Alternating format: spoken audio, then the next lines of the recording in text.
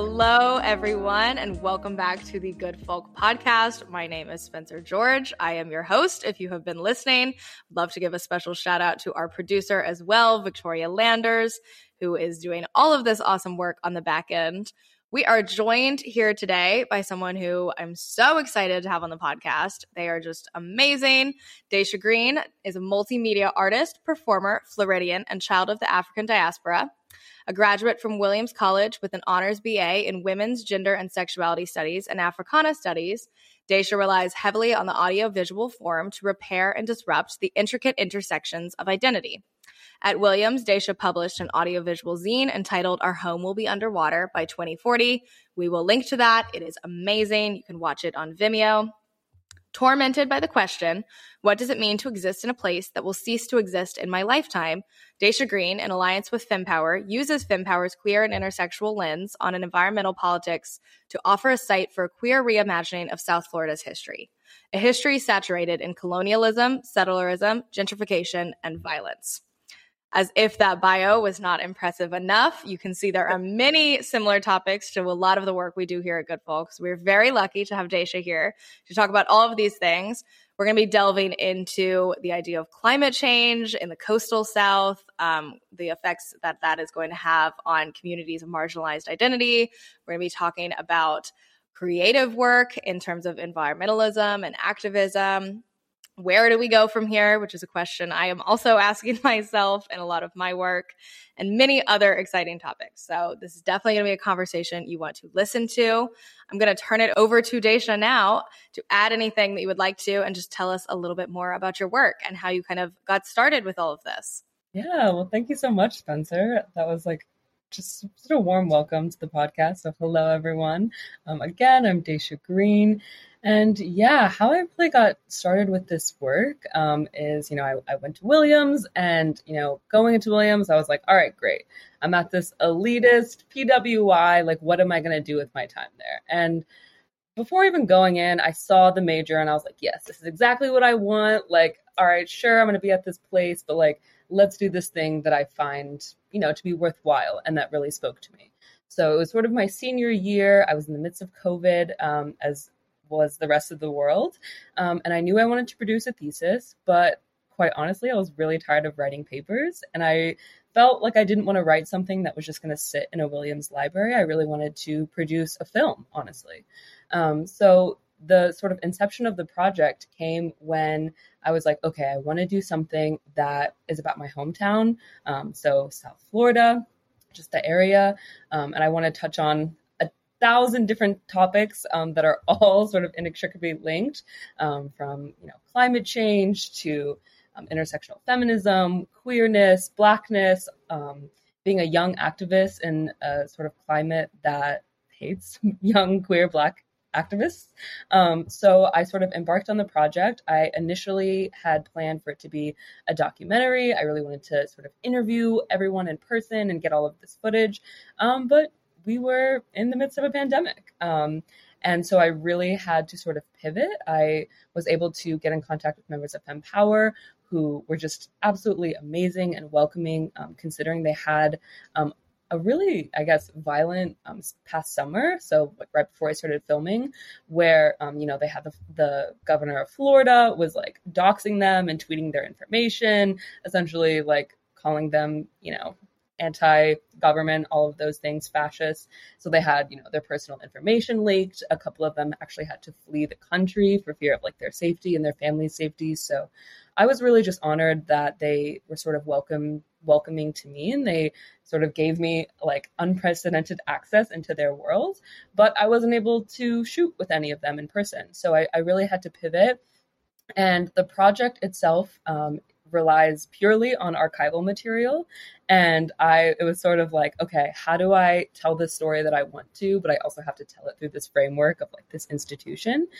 So I sort of landed on the concept of an audiovisual zine, because a lot of the film is pictures or images or archival material. And so I really, like a zine, had to weave and suture and stitch together different materials and timelines and stories to create something that was personal, but was also sort of called was a call to action, much like the feminist tradition of zine making. So yeah, the process itself was, I think about it now, wild. I accomplished a lot in a really short amount of time with a lot of just like limited materials and time.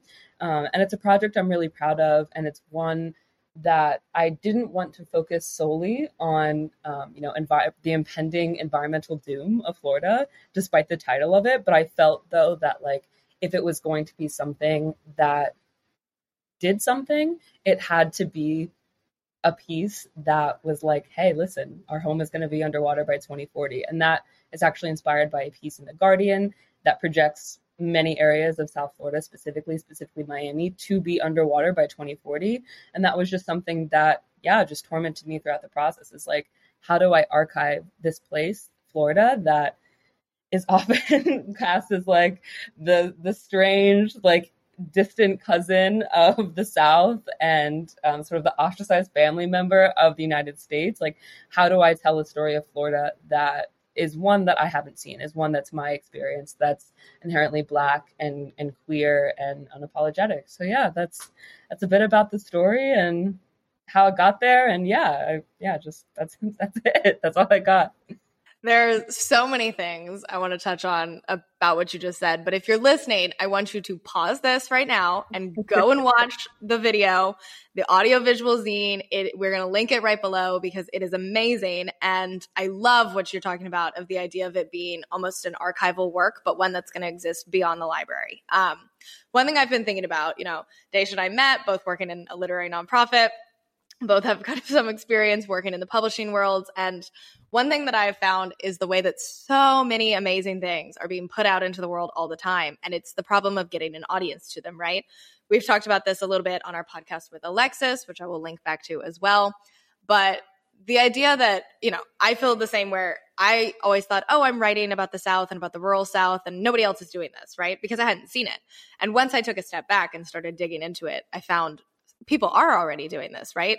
Just kind of exactly what you're talking about. This work is already being done. How are we getting eyes to it? So moving beyond something that's just going to sit in a library, but really being able to showcase in a way that's weaving together this archive and this history, but to get people's eyes on it, I think is so amazing. And I'm wondering if you could tell us a little bit more about what FemPower does for people who might not be familiar or who have not gotten a chance to watch the film yet. If you could just explain a little bit more about them because they're awesome. Yeah, totally. So they're a Black feminist, socialist, ecofeminist, and anti-capitalist organization made primarily of Black and brown femmes in Miami. So that's where they're based. And sort of how they started is Helen Pena, the founder, Nikki Franco, and a couple of others created a zine. So that was also, I guess, sort of inspiration for the project. Is FemPower was born out of a zine, and it was short. It's actually in the film, so you can check that out and on their website. Sorry if the fire alarm's going off in the background, but you can't hear it at all. I promise. Wonderful. So it started off as a zine, and then it sort of evolved into this, community in Miami. So they have a lot of different branches. They have a Liberation Book Club where every week they sort of gather in Nikki Franco's living room or wherever they have a community space to read different liberating works by Black and brown revolutionaries. They have a Femme Fairy Garden, so it's a local community garden in Miami where people will come and they'll harvest or they'll plant, and really just a space of shared community. They also have Masisi, which there's also clips in the project from Masisi. It's essentially, you can think of it as like a Black and brown, like just the coolest party you've ever seen, but it's really supposed to be a celebration of Blackness and queerness, and it's a space just for that. They also have a jail fund sort of department where they work really closely with just other important nonprofits and organizations in the area. So like U Power, for example, in Miami, where they work to raise money to support and raise bail money for Black and brown, specifically mothers. And yeah, they just do really, really kick-ass awesome work. So there's a ton of youth who's involved. They'll go to town halls and they'll hold rallies, and they just create really beautiful space that is exclusively, or I should say primarily for Black and brown queer people, which we don't always see in Miami. It's especially Miami is a very diverse place. And I think for those visiting, it's very, the diversity is very palpable, but there aren't many spaces where that Black and brownness has an opportunity to sort of work in conjunction with one another and work for positive change, and revolutionary change specifically. So I think that Femme Power, they're a group of revolutionaries who are doing just really brilliant work. And yeah, I just feel like so just honored to be able to, highlight their contributions and be able to archive a lot of the really incredible work that they've done. As you were talking, I love that you use the word kick-ass because that's the exact word that came to mind for me. I was like, this is just a really kick-ass group and we need one in every city. Yeah, I can't say anything more because they just sound incredible. So if you're not familiar with their work, definitely check them out. Definitely watch them in the film. And if you are in Miami, definitely try to get involved and follow their work because they are awesome. One thing that you brought up is Miami. So I think this is fascinating. And I think people forget about Florida as part of the South. As you know, Good Folk is a podcast and community project geared largely towards telling stories of rural communities and specifically the rural South. People forget about Florida a lot. Florida is this weird middle ground where I think if you were to ask somebody like, we've both worked in New York City. I think if you were to ask somebody in New York, like draw a map of the American South, they probably would leave Florida out of it. I think even sometimes even I leave Florida out of the South, right? And especially Miami, because it's like there's Florida and then there's like Florida. Could you tell us a little bit more about your feelings? Like, do you consider Florida part of the South? Do you think of yourself as a Southerner or do you think of yourself as a Floridian? And what does that line kind of look like to you? Yeah, I think especially after moving to New York, I'm definitely like, oh, I'm from the South. Like, I think that was something, and also going to school in, rural Massachusetts, like I was like, oh yeah, I'm really from the South. I think just my love of the word y'all showcases There's like that. an awakening that happens. Yeah, when I didn't think of myself as a Southerner until I moved to New York, and then I was like, oh, no, I am definitely from the South, right? But it's this weird shift where when you're in it, you're like, I don't know, and then you leave and it's like, oh, okay, maybe I am from the South, right? Yeah, exactly. Or just, I was talking with a friend about how, like, I'm like, oh yeah, just, all of Florida's schools are just like outside. Like, I mean, the classrooms are inside, there's a door that closes, but like all of the schools are outside. And she was like, what? Like, just little things like that. So I would definitely consider Florida to be part of the South. There's actually sort of like a funny saying in Florida. So in my brain and in a lot of Floridians' brains, there's three parts to Florida. There's North Florida, there's Central Florida, and there's South Florida, which is also why I really like to make that distinction that I am from South Florida, because if you're from Florida, you know that there's a distinction between the three. And sort of like the saying in Florida is the more north you go in Florida, the more southern it is. So if you think about like the Panhandle, even like Central Florida around Orlando, that is where you're going to feel the most like you're in, I guess, the South, whatever that's sort of categorized as. You'll have just a lot of like open land and ranches, sometimes even, the negative attributes associated with the South, like overt racism and homophobia and transphobia, all of those things. And then you also notice people just have an accent, just a more, I guess, slow paced, typical Southern way of life in Central, more specifically North Florida. And South Florida is really interesting because it really is a conglomeration of hundreds, if not thousands, of cultures in one place. And I think it's interesting that a lot of people leave out Florida as the South because, Key West is the southernmost place in the United States. Like, it is the most South that you can get, and it is in Florida. But yeah, South Florida is interesting. It tends to, well, one has more people and more people from different backgrounds. And two, it's a place that tends to lean more liberal than other parts of Florida. So you'll see in the election season, if you look at a map, it tends to be like the area that I grew up in is just like this little pocket of blue, and then, there's little pockets everywhere else. But Florida will often flip red, and that you can sort of account that to, the north and central areas. But it's also a place like Miami is a very interesting place because it's a tourist destination, and that's where everyone wants to go. And so it also has this very glamorized view, or I guess this glamorized image that people think of. Again, I had a friend who was like, I'm trying to go somewhere warm, like I'm trying to go to Miami. And I was like, girl, you do not want to go to Miami right now. First of all, it's June. It is way too hot to be in Florida. Like, let me just say that. And if you have never experienced a southeastern summer, it is it's I wouldn't say it's a destination. Most of us are trying to get out of here in the summer. Yes, exactly. So yeah, it's I think that I would identify like as a Southerner, as a Floridian. I actually wasn't born in Florida, but I lived, most of my life here, definitely like my adult life in Florida.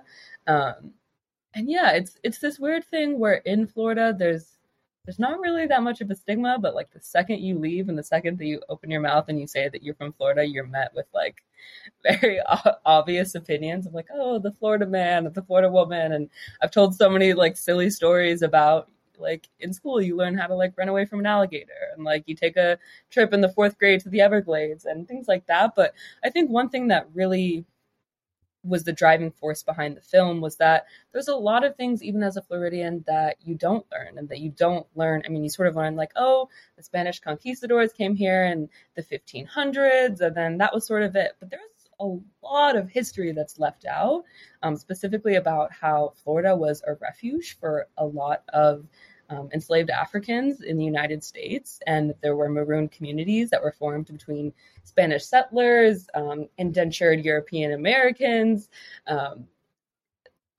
indigenous people of the land. Like there were entire communities like in Florida, and that Florida wasn't really a part of the United States for a long time, primarily because it was governed and ruled completely by indigenous people. And they protected the Everglades, which is an integral part of Florida's ecosystem. And you sort of can trace, I guess, you can sort of predict the trend of Florida's impending environmental devastation by how much of the Everglades that was destroyed. Because the Everglades is the heart of Florida, and it stretched thousands of miles across the state and regulated every ecosystem of its kind. And then we see, the Spanish come in, but then we see Florida becomes this tourist destination where Disney World wants to be built and shopping malls and airports. And in that, they drained the Everglades and they created canals that diverted the water away from the heart of Florida. And as a result, like the state, I think personally, the state, even in the midst of all of the chaotic climate change that we are seeing, I think that if the Everglades remained as it once was, that I don't think Florida would be as in trouble as it is right now, because the Everglades is the heart and is the regulator of the state. And now that it has now been diminished to like 40 miles or something like that, yeah, it's scary, honestly. So that was a long way of answering. Like, yes, I'm a Floridian. I believe it's in the South. So, yeah. Yeah, it's the idea of unseen history, I think, is a major problem in Florida. Like, I didn't know any of these things as you're saying them. And also just across the South in general, of like growing up, I'm also technically was not born in the Carolinas, but have spent my entire life here. My whole family's here. It's hard to figure out if you identify with something. We will touch about that. I would love to talk about that in a little bit. But I learned the Civil War is the war of Northern aggression, right? Like you inherit these beliefs that are around you. And if you're not having access to these histories that aren't being told, most of the time you think, well, this is all I know of a place because this is what is around me. And in so many ways, it's been both like mind blowing and also just really like heartbreaking in a lot of ways to come back and do my own archival research into these histories and find out these things, and to realize like, wow, the South has the largest group of LGBT people in the country, right? Like I spent my whole life thinking I'd have to leave if I was going to fit in somewhere, and finding out, these different histories of environmentalism and activism and rural artistry and things that you're like, I wish I had known this 10, Right. 15 years ago. Mm-hmm. What I like to think is that, the work that you're doing is the kind of thing that's going to make that different for future generations, and people will have access to these histories. That is something that is really nice about tools like social media. Of you can now be able to find these things out, but it's hard, with what's happening. Florida with the Don't Say Gay bill. I know North Carolina, if people have been following, that is very close to passing here. It is very likely to get vetoed by our governor. We do have a Democratic governor here in North Carolina, but it's passed all the way up to that point. Do you feel that these things are, I'm sure this is kind of an obvious question, but it's like the work you're doing is pushing against these histories, and then it's like there's this pushback coming from these places that I think one of the things that is the hardest in doing any kind of activist work in the South is the number one thing the South has to do, and including Florida, is work with and against its own history, right? Like, number one, we have to acknowledge these things that happened. And number two, we have to actively work to rewrite them. But I think there's a moment where you've got kind of two groups in the South, one that's very wedded to the histories that they learned, and one that's trying to uncover these new histories and kind of rewrite these stories. How do you feel about what's happening with that? Yeah, I mean, you were saying about like just in this line of work and activist work specifically in the South, like you can immerse yourself in a community that believes all the same things that you do on both ends of the spectrum and everything in between. And so it feels at times, especially when I was doing this work, that I was just like, yes, like I found this group in Florida that thinks the same things that I do, and believes and has lived these experiences. And there's all of these other people that have as well. And especially like on social media, just like being able to connect with people who you may never have the chance to connect with. And then like actively seeing your Florida government pass legislation that is the antithesis of your work. And it feels at times, especially in activist work, it feels sometimes like you're fighting a losing battle. And I think that's honestly why a lot of times stories don't get told and things get sort of covered up, is because burnout is very real. And I think with FemPower in particular, I think that they have been and they do incredible work, but I also think that they're tired. And I think that a lot of them have been living and breathing this work since the moment that they were born. And then to be in an ecosystem whose, so-called leaders, government officials, are actively working against you, but they also have legislative power, I think is beyond exhaustive. And I think that like, yeah, it's really disheartening, because I made this piece hoping that, some younger version of myself would see this piece and see like, oh my God, I didn't realize that this version of Florida could exist or does exist. At the same time, are watching legislation unfold that are actively dissuading them from living their truth and their histories. So I wish I had a clear-cut answer for you. It's infuriating. Well, there is no clear-cut answer, right? Because it's just like this whole thing of mixed emotions. And we actually just published a post today about this, of like having such a complicated relationship to where you're from, of you love it and you hate it at the same time, and also want to make it better. And I'm so glad you brought up the point of exhaustion. I've written about this with Good Folk, of there's a level of exhaustion that comes from doing activist work in an area where what you're kind of trying to push might not be the most popular or accepted opinion. And especially if you're doing that in kind of a rural or southern area, because not only are you dealing with the judgment of people in that direct community oftentimes, but culturally, we have a whole country that loves to like scapegoat the South for everything bad in this country. And in a way that I think oftentimes enables people to not recognize there's problems everywhere, right? Like, it's not like we can just say the South is the only racist place in this country. There is racism in New York City. There is racism in Los Angeles. There is racism in San Francisco. And I think unless we A, stop scapegoating the South, and B, start to recognize that, like, we're not going to make any progress culturally. But there is a level of exhaustion when you're like one organization or a handful of individuals working in a community that actively feels like it's working against you, in a country that actively is working against all of us, with the Right. cultural opinion of people who are going to like make you feel like your work is not important or valuable because the South is never going to change. And anybody who's paying attention is recognizing like things are changing. And I think that's where so much of this cultural pushback is emerging out of a lot of people understanding that change is happening and being unwilling to recognize it, right? Like it's Mm-hmm. hard to let go of stories you've been telling yourself and unlearn them. It is a Mm-hmm. lifelong process. But Mm-hmm. nobody has to do that alone, right? Like the problem is if you are unwilling to unlearn them and then you just try Right. to hold on to these stories. And I don't know where we go from here. And I think the coastal South, the Guardian piece you referenced, I also used for a piece that I published about South Carolina. And the Mm-hmm. same thing right behind Miami, Charleston is right up there, which is where I Mm-hmm. spent most of my teenage life.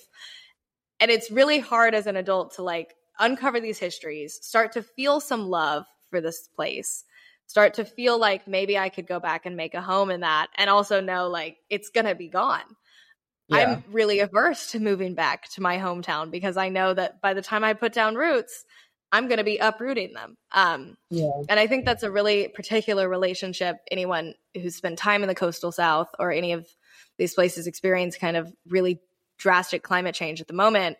People outside of that just aren't going to understand it. Of it's already hard enough to learn to love your home and then to love it while it's literally sinking. Like, how do you reconcile with that? I don't know if there Yeah. is an answer to that question.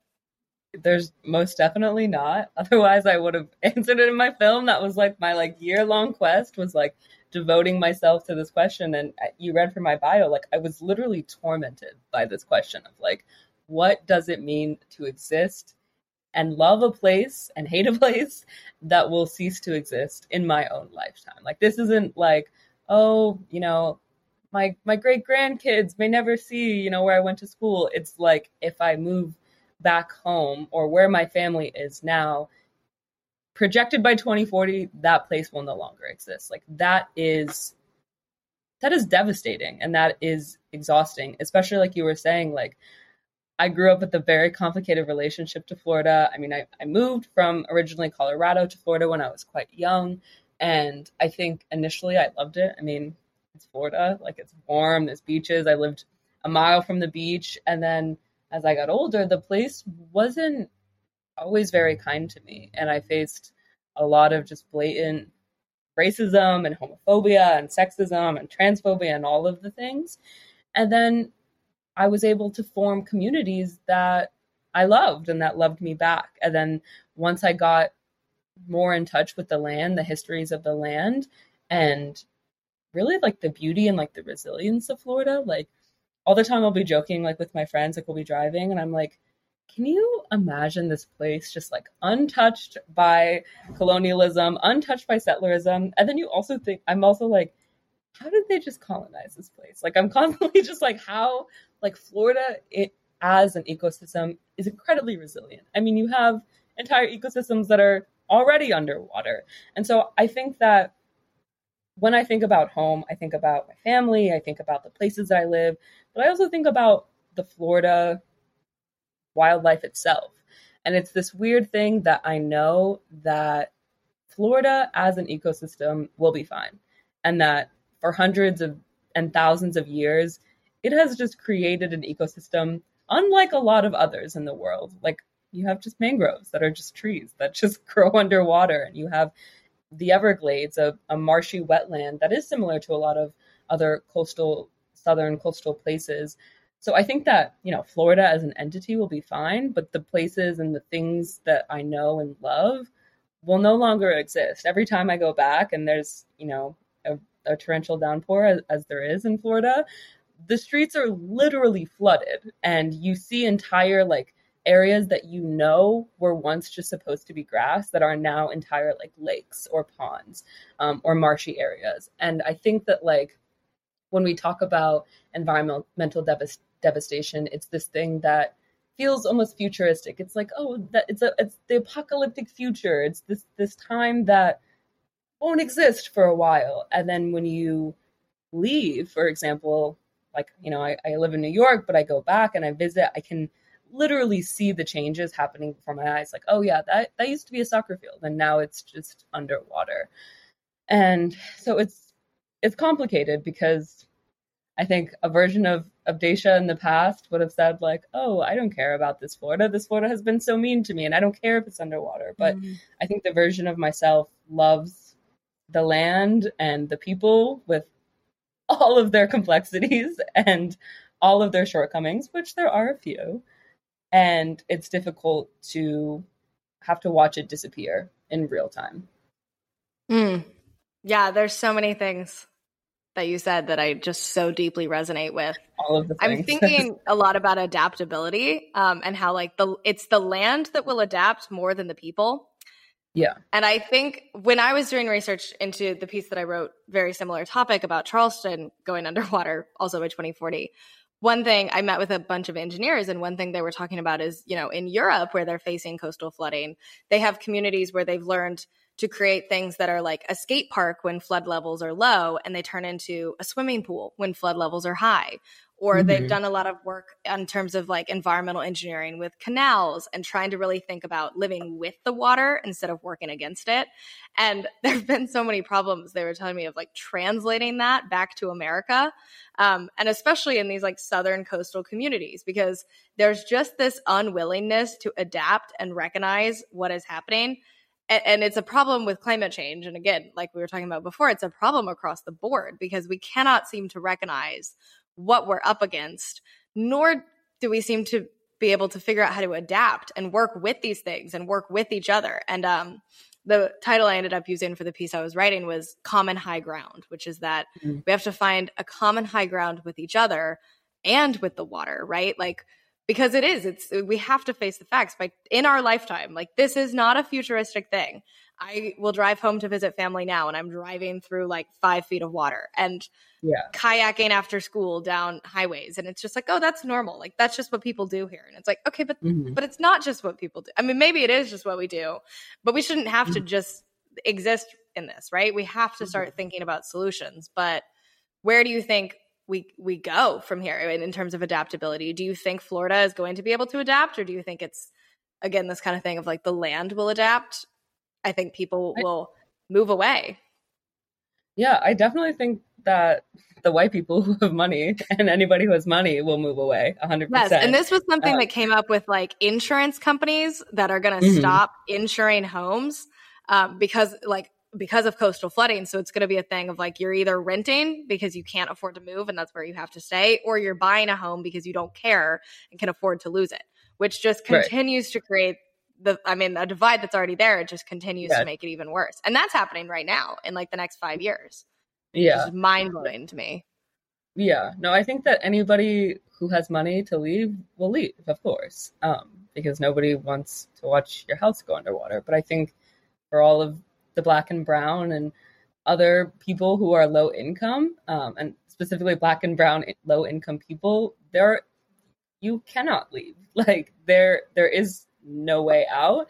But I do think something that I uncovered through research is just that Indigenous people who rightfully owned Florida were incredibly adaptable and have like loads of knowledge about adaptability and navigating the Floridian landscape. And I think that sometimes, well, no, I think all the time we don't listen to the Indigenous people of the land. And by we, I mean like people in government positions, government held positions. And I think that if we want to create a Florida that is livable now and will be livable, that really the only option is to listen to the people who cultivated the land from its inception. That I think that there is no way around it, because like non-Indigenous people will continue to build casinos and hotels and clear land and drain the Everglades to build golf courses and theme parks. And I think that the Florida land for a long time has just been longing for, in my opinion, its rightful owner, which are the Indigenous peoples of the land. And I think that, unfortunately, because of literal genocide, a lot of those people and those stories and those tidbits of advice about adaptability have unfortunately been lost. But I don't think it's too late. There are a ton of Indigenous communities who still reside in Florida, are still also doing activist work, and just the work that everyone should be doing. I don't even like really calling it activist work, because I'm like, how would you not want to save the place that you live in? So I think that, of course, Florida can adapt. I definitely don't think that it's too late by any means, but I do think that it involves essentially returning it to its rightful owner, and owners, people who, yeah, can speak the language of the land and have for thousands of years. Yeah, no, I completely agree. There's been a lot of research I've seen coming out too with California and wildfires, and these things would be prevented if we listened to the indigenous communities there and had things like controlled burns, right? And I think we just, as Americans, have this push for control, that, and this, I mean, this dates back long through colonial histories, right? We want to like fix everything and fix it in our way, which is often very much the wrong way. And one thing I've always been interested when I've done a lot of research into kind of climate studies in the South and the coastal South is the role of spirituality often. And if you look back at communities that have always learned kind of how to live with the water and work with it, we just don't listen to that wisdom. And on a government cultural scale, we're not respecting it. We're continuing to try to build wall. I mean, Charleston, they're literally building a wall around the city. And it's like, what? You're just going to keep raising the wall higher? I had a moment when, this is a total tangent, but I was watching the new Batman film a few months ago, and that is like a vision of kind of a future. And they've literally built a wall around New York City, and they were talking about the wall bursting open and the water. And I was like, is this what's going to happen in all of these towns? I mean, the Outer Banks and Miami might just go completely underwater. These other cities are just going to have walls around them. Like, is that really the future that we want? Because we can trace a lot of this back to like, it's our own fault in so many ways, because we're not listening to this wisdom, and we're not listening to people who know how to maybe not fix the full problem, but at least have some kind of solutions, or like you said, advice on adaptability. And we just have to learn how to listen to each other. This is where I think storytelling work is so important, because if we can't always listen in kind of this, to go back to what we talked about at the beginning, you know, the form of a paper or like a research project or a government briefing, what we do often listen to are stories. And we need more stories about the South and about rural communities, and we need to stop stereotyping in all of those stories. But we also need stories about what we're up against and how we can, I mean, where we go with it. Nobody that I've been able to find is really telling a lot of like, I mean, there are documentary filmmakers obviously telling this, but on like a big scale, like where's the Netflix film about what we're up against in the South? Because you're right, it is exhausting. It is exhausting for the people who are here and who've stayed here. And one thing you said at the very beginning of what you were talking about is there are communities who can't leave, right? I think that's so important to recognize, because so much of the time when you talk to people outside of these areas, there's this judgment of like, well, if you hate the South so much, like, why don't you just leave?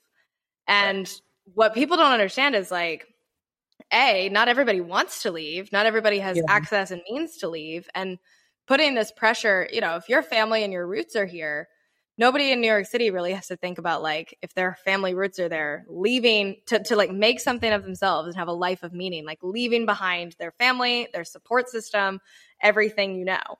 Whereas that's just something that's like expected of someone in a kind of rural Southern area of like, oh yeah, of course you're going to get out. Like, why wouldn't you want to get out of your hometown? Right. And I know I'm rambling on in a bunch of different directions, but I really appreciate that you recognize that, because it's a huge mission of what we do here of acknowledging that you can have a creative, meaningful life as a person who might not identify with the most stereotypical group in your hometown. And it's okay to stay in your hometown, right? It doesn't make you any less. And especially as we're looking at like exactly what you said, people with the means to leave are going to leave. I'm working on a short story right now about exactly that, where there's like a coastal wave that floods this small North Carolina town. And they were talking about, oh, you know, all the people who were there on vacation, they just got helicoptered out. And the rest of us, we're just sitting here like trapped in our upstairs apartment, like while the water keeps rising. I too am tormented and haunted by this question. And I just think it's so hard to form a relationship to your home and where you're from while knowing that what you're learning to love is going to disappear. Yeah. While everybody who you talk to who's not from that area does not understand and in fact looks down upon you. Like there are many stories I could tell about being in New York City and people being like, so where are you from? And I almost, it's weird. I almost sometimes feel embarrassed to be like, oh, I'm from Florida. And then I have to quickly catch myself and be like, what is this? Like, and I think what it is it's a complicated relationship. It's a place that the nation has a lot of opinions about. And like there's literal viral memes about Florida man and Florida women and about the alligators and about the racism and all of those things. And yeah, it's hard to say that you're from a place that one isn't, the place itself isn't very kind to you. And then two, most people, when they hear you are from that place, are also not kind to you. And that's something, like I said earlier, that really haunted me throughout this process is like, this is a place that fully shaped who I am and that I am grateful for the people and the communities that I formed and met there, and also the land itself. Like the land literally like shaped my identity and what I value, which is going outside and like laying down. Like this past weekend, me and my friend drove like 2 hours to go lay on a beach because I was like missing the sun and missing like the Atlantic Ocean for one, which like the Atlantic Ocean also, like as we know, serves a lot of historical importance to Black people in this country. And it's also, just complicated going to the beach, knowing that like once upon a time, there were thousands upon thousands of Black bodies at the bottom of the Atlantic. And so, it's I like don't even, it's just complicated. It's complicated to love this place that has not always loved you and doesn't really love you right now. And that's something that I still think about, I still wrestle with every time someone says, oh, so where are you from? But then I also make this, I'm always like, I'm from South Florida. And I think also that's my own bias about the other parts of Florida is that I'm very quick to say that I'm from South Florida. But at the same time, it's such a large state and there are so many different politics and the land is also so different that for me, my connection to Florida is the South. Like, is the South of Florida. Like, that is part of who I am. And if you're Floridian and you're listening, you know it. If you're not, maybe look at a map of Florida and like maybe you'll see. I'm also kind of rambling, but isn't that what this is for? Is just a nice ramble. That is exactly what this complicated. Is for. Yeah, I think two things that come to mind: the shame. It's so bizarre because you think about it. I felt exactly the same way, and I still to this day feel the same way. And when I talk to people, we both work with people in New York. Everyone's always like, why'd you leave New York for North Carolina? And I feel like shame about it, right? Yeah. And it's like, at the end of the day, the one who's projecting that most is me onto myself. Yeah. Like, I don't really think anyone else is judging me the way that I think they're judging me, but it's something that you're going to be unlearning for the rest of your life. And I also was thinking when you were talking about the complicated relationship for me, and I was just writing about this today for the newsletter, I think my art thrives more from that complication than it did away from it. There's a quote by an author named Claire Vaye Watkins, who works out of California now in the Mojave Desert and writes a lot about like the death of California, but was doing quite a bit of it from like, I think Massachusetts, Boston, maybe somewhere around there, and was talking about how she ended up moving back to the Mojave Desert because she didn't want her work to be an elegy, right? With hillbilly elegy being so characteristic of the South, my family is all Appalachian. I think about this quote all the time of like, I was in New York trying to write about the South and wanting to see it up close. And really being interested in that complicated history, because ultimately, like, if, when I teach my students, if you look at a plot map, like, we have to have conflict, right? I think art can sometimes emerge out of these complications that really says something in a way that, at least for me, I did not feel like my art was able to do that away from this place. Or if I tried to focus on any subject matter, it just kept being like, I wanted to just stay in New York and write my like silly little stories, very Sally Rooney style or I'm trying to, any of these other very like cool New York authors, you know, Sally Rooney's not even New York, but it's the same thing of, I want to write my little like smart, interesting novels that people in publishing are going to love. And ultimately I just felt like I couldn't do that. I felt like I had to start telling these stories, reflecting back on what I knew. And eventually that came to me of like, I have to be there to do it. I don't know if you feel the same way of like your work focusing so much on this place. I never intended to become a regional writer, and yet here I am. I also think that has led me to these amazing communities that have really like sent my work in a total different direction. As an artist, how do you feel that place inspires your work? Or do you even feel that place inspires your work? I think I'm projecting a little bit, but no, but I will agree. It 100% does. I mean, I created the bulk of my project not in Florida. And the entire time I was just longing for Florida.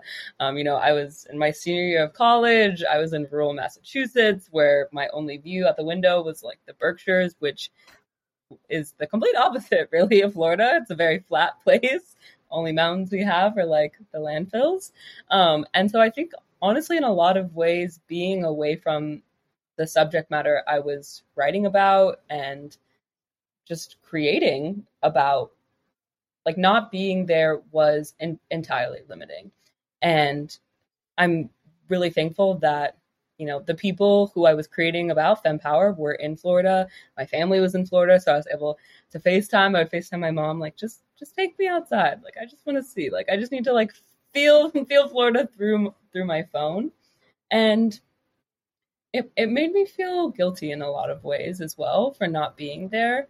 I felt like I felt almost like an imposter at times, or I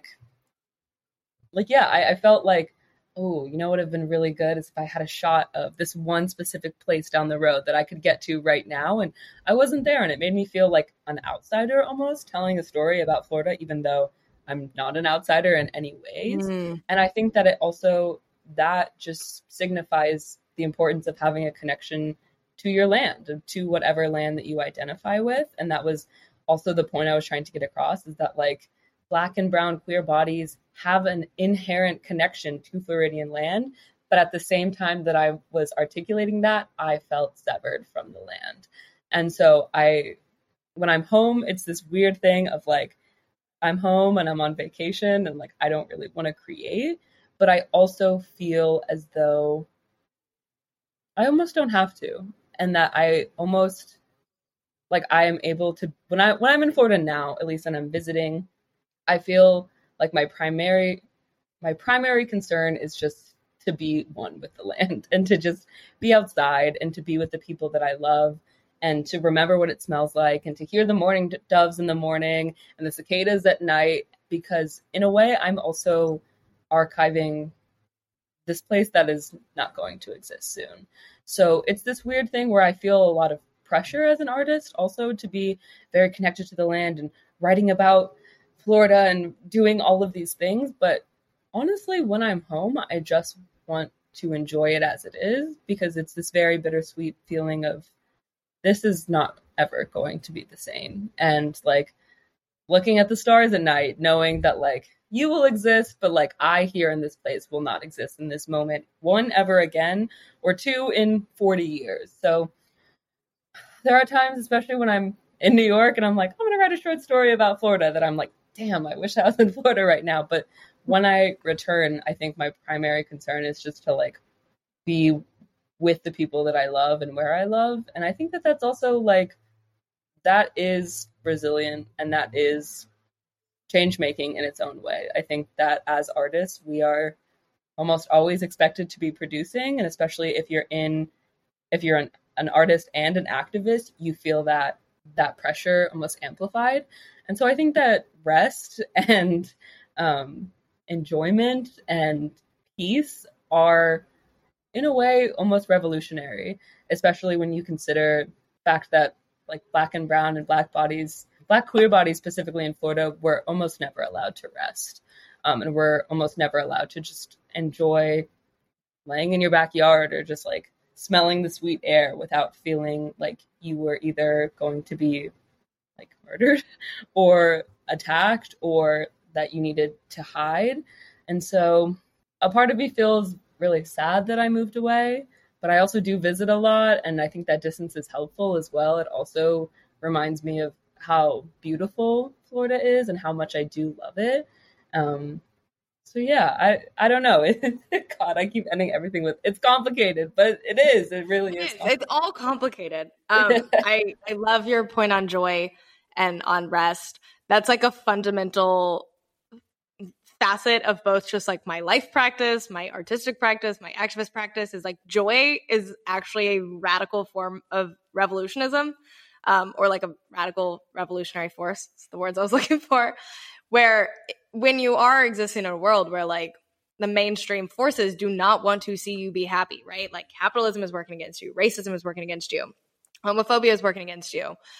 Even as an artist, I just feel like so many narratives of artistry are like you have to pull from trauma and you can't have a happy life and you're going to be all alone and you're probably going to be addicted to something. And like when you're growing up in that, you just accept those as true. And then I personally like went through a massive unlearning where I was like, you mean I could be happy both like in all my different identities and also just like as an artist? Like that was mind blowing to me. It is so hard to hold on to that because like we said before, it is exhausting and it is so easy to become exhausted. But I like literally used to have it written on my wall and I would repeat it to myself every day of like joy is a radical form of resistance in a society that does not want you to be happy. That is not the end goal. The end goal is to burn you out and get you to not do this work anymore. Finding that rest and that joy is actually one of the most radical things you can do. I totally agree, Spencer. Like, I think a lot about just wanting peace. And I think that that's the root of almost all revolutionary activist work comes from, is just wanting peace. And so to be able to relish in the moments that you do find peace, I think I feel like a reward for myself almost of just, it is okay to one, not be okay. And it is also okay to simply do nothing. And I think especially being in a place that is not going to be there, that finding peace in what is there now is, at times it feels like that's really all that one can do. Like, especially when you have just your government working against you, you have what feels like the rest of the country, you have the rising seas and the rising temperatures, like when it feels like everything is working against you, I think for me, at least at times, all I can really do is just rest and find peace. And so I tend to do that. And then then the inspiration about which piece I'm going to create next comes as soon as I'm not feeling peaceful. But I like to hold on to those moments when I can. I think that's really important. I mentioned before not wanting an elegy, but in so many ways it is an elegy of appreciating, but it's an elegy that doesn't feel like sad or abrasive. It's just kind of understanding this will not exist. And so actually what I can do right now is appreciate that, right? And, you know, as an artist, create work that documents it and shows it as it is. That's where like the audio visual work is so very cool. That is a question I have for you because obviously you are not in Florida anymore. So where do you go from here with your work? You know, what are you working on? Are you working on anything? How do you feel about that? What's going on? Oh, what am I working on? That is a hard question. Yeah. That is probably the hardest question you're going to get today. Yeah, I think what you were saying about, I guess, recording like small moments, like it's strange because even when I am in Florida and I am resting and finding peace, I still find that peace through capturing and recording. So like my camera roll is filled with just images of Florida, images of New York. And I think, well, what I've been working on is just a lot of documenting. I think growing up, I didn't really document a lot of things. I didn't really like journal or like record my own thoughts. And it wasn't until actually Anna Quinlan told me and the group of people that I was with that to think of like poems and specifically letters as history, and that like recording a letter or a postcard is doing a service to yourself and to everyone who comes after you. So a lot of my time, really, honestly, at the moment, I'm not creating anything. I'm doing just lots of documenting. I have a lot of ideas like swirling through my head, but I think at this time I'm documenting my life, kind of waiting for inspiration to strike me. Been reading some books here and there. I feel like I'm like, oh God, what have I been doing? And I think that also my like uncomfortability right now comes from the fact that like I'm supposed to always be producing something, especially as an artist. And honestly, after Williams, I'm really burnt out. And like I think especially after the thesis and after the film, I think I'm literally just now coming back into my body. I literally like posted on my private Instagram story the other day that I was just like, whoa, I just first of all, I just did all of that. Like I think I'm having this realization that like I don't it's just weird. I'm like literally coming back into my body because especially the last year when I was producing this film, like literally pouring my entire heart and soul into this project. One, just to have it be critiqued by a couple of like white people at Williams to like determine if it was gonna like if I was gonna like pass the class or not. And that was exhausting. Like I of just caring so deeply about a project, kind of just which this wasn't my intention, but also kind of just to get a grade. And I think that honestly really messed me up in a lot of ways, and it kind of affected my creativity. So this past year, I really have just been doing a lot of documenting, a lot of just have like literally so many just clips on my phone of just still shots on a tripod or pictures that I've taken or audio recordings of things that like I like and like I listen to because I think for the first time in my life, I'm just recording and just capturing with really no purpose at all. And that feels in a lot of ways like I'm a failure or that like I'm not a good artist or I'm not a good creative because I don't really have a purpose. But I think that's my own shame attached to it. And yeah, I don't know. To answer your question, I'm really not doing much. I'm honestly just like resting and for the first time trying to like create with the intention of just creating, which is something that I feel like I really haven't been able to do in a long time. So, yeah. Rest was radical. There's a very specific burnout, I think, associated with creating a project that has to please a certain group of people that is not at all who the project is for. Yeah. And it has to be done by a certain day also. Yes. My senior thesis was I did a very long essay collection about rural life, and I knew that none of the people who were going to read and grade it would care or relate to that. I did pass, but I did not love the department I came out of. Lots of things associated with that. And I knew the whole time that I was creating it of like, I'm pouring my heart into this. And I know that what I'm saying is going to force you to probably deal with some of your own bias and stereotype. And so you're not going to like it. And that's okay because it's not for you, right? Like this is for my senior thesis felt very much like this is for my family, right? This is for I come from a long generation of single women. I don't know how it happened, but that's kind of how it's happened 4 or 5 generations back. I was like, this is for them. I don't really care what this creative writing professor who's going to read it is going to think. I also know it's going to make them angry. And that's really hard. And I think we could go on a whole different podcast about this of like where the problems go with that in terms of publishing and audience, like we talked about at the beginning, because even when you're trying to publish or like market a book or a story or anything that you're going to sell, it's like, I am writing this for a community. And that's also not the community that's going to get to judge and make the final decision. And that is so frustrating. That is a very specific kind of frustration that can lead to like real serious burnout. So the rest is important.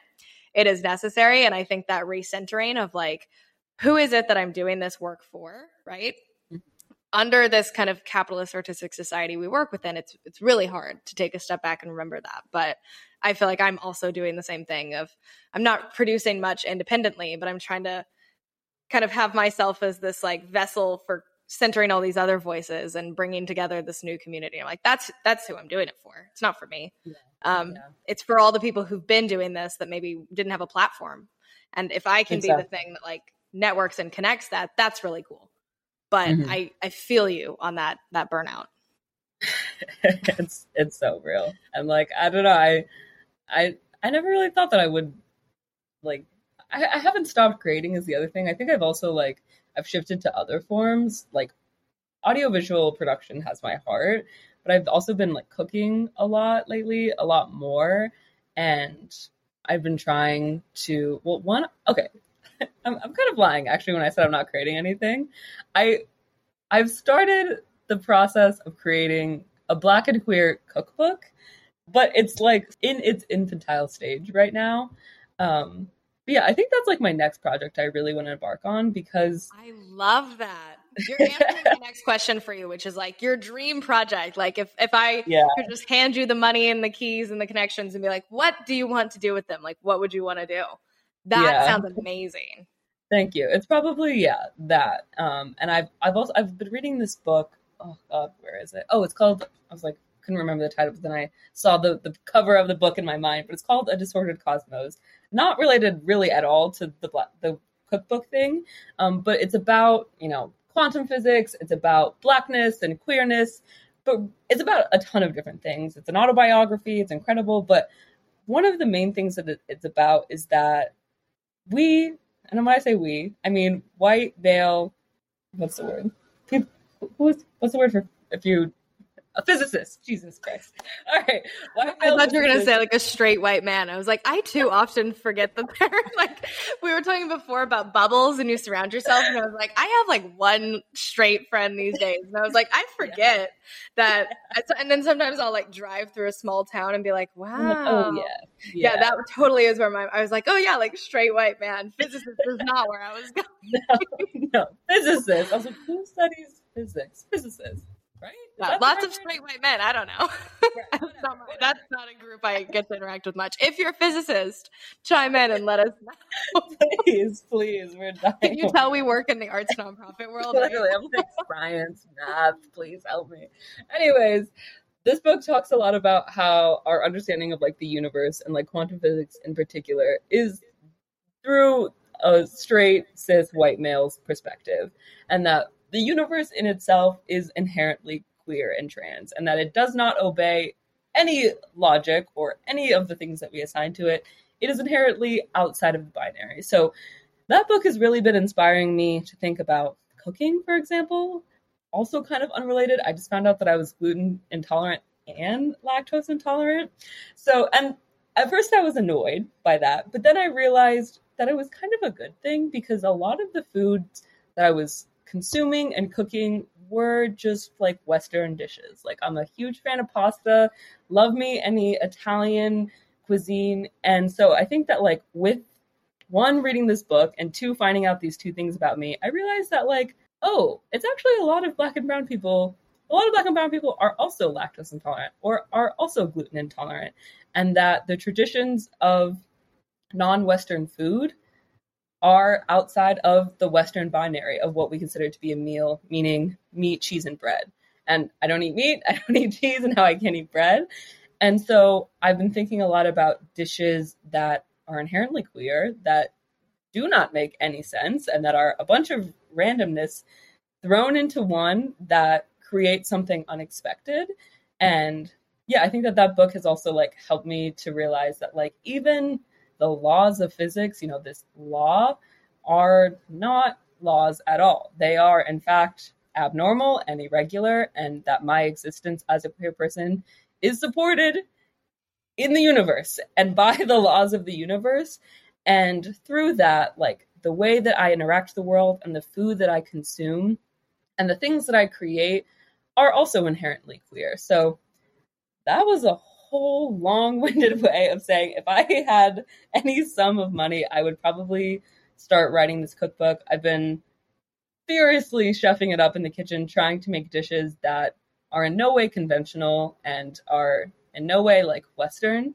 And I've also been through that trying just more like Asian and African cuisine specifically. And they're really good, and they're things that I haven't tried for a huge portion of my life.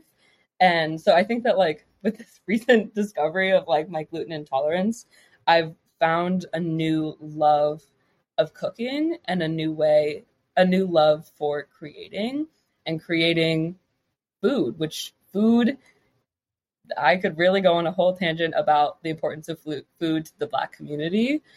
So yeah, if I could create anything, that's what I would create. I guess I've already started creating that, but in no formal way right now. Really, Well, I need you to finish it because I want to buy this cookbook, right? So if anyone is listening and they're like, I have the money to fund that, please fund it. I really want it. What is, just out of pure curiosity, what is the most recent thing you've cooked?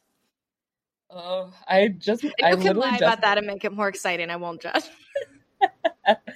I really, okay, so I've been into like fruit salads, but like unconventional fruit salads. I was having a whole debate like an hour ago with my partner about what's a fruit, and I'm like, no, anything with a seed is a fruit. So I've just been kind of throwing anything with a seed into a bowl. So recently I had like okra, cucumber, strawberry, tomato in a bowl with avocado as well, with some olive oil, some chili paste, so many spices, with like I made like this like vegan whipped feta with oat milk. With then I made like a basil. God, I'm like not describing it well. Okay, I had a gluten-free toast with this like oat whipped feta on top, with then this like just mound of fruit salad that I'm calling it, with this sort of like basil dressing. It's literally just fried basil, and you take the basil out, and you have that over top. So that's what I think you just need a restaurant. I'm like whipped vegan, former vegan here. All of that sounds good to me. And as a South Carolinian, fried okra is like one of the few things I associate with home that I find really hard to find literally anywhere else. Yeah. So I'm like, that is, I would love that. That sounds delicious. I could talk to Dacia all day, and probably will try to, but I know we are coming up on our time. So we do ask everyone who comes on the podcast the same question at the end, and you can choose to interpret this any way you would like.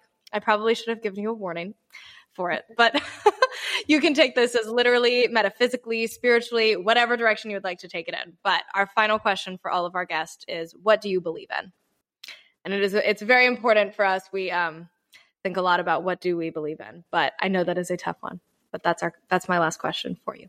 Yeah, I think, and a lot of people have faulted me for this my entire life, is I truly believe in the power of human goodness. Like, I really do. I'm a very trusting individual, which a lot of times to my has served to my detriment. But I really believe that humans can do really good things.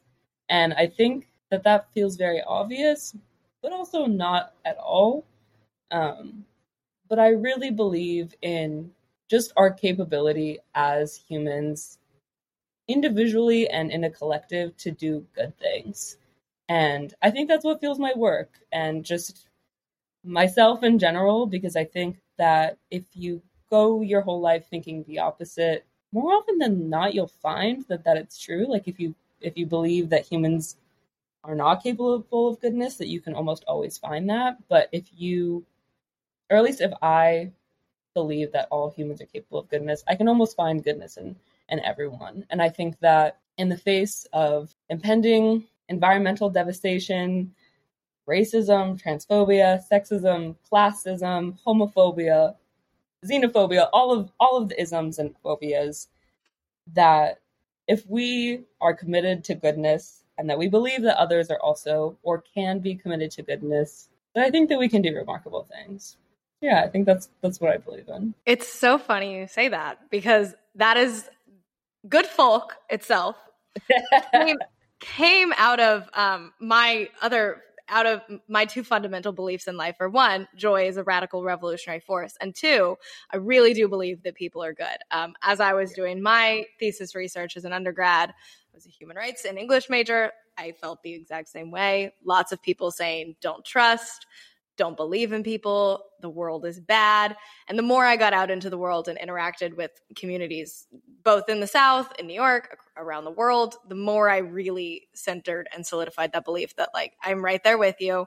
I really do believe that people are good. And I really do believe that if we look for it and we expect it to show up and we believe in it, we will see more of it emerge. And that is where the title Good Folk came out of this idea that we project onto quote unquote what we call folk, this idea that we're all terrible people and the South is a bad place.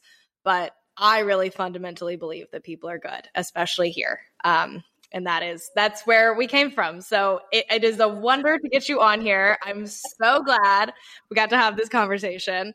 I cannot wait to see all the things you do. I can't wait for the cookbook. We will link to all of this and we will come back when the cookbook is out and we will link to that too. Yeah. Maybe we need you on for like a guest recipe post, Perfect. Yeah. We'll talk. But thank you so much, Dacia. I'm so glad this worked out. We were able to have you on here. Thank you for such an amazing conversation. And with that, we will leave you. Thank you so much for having me, Spencer. Thank you to all the good folks at Good Folk and to all of you for listening. Yeah, I hope you have a really great rest of your evening, afternoon, morning, whatever time you're listening. And yeah, just be good, please. Keep fighting the good fight, y'all.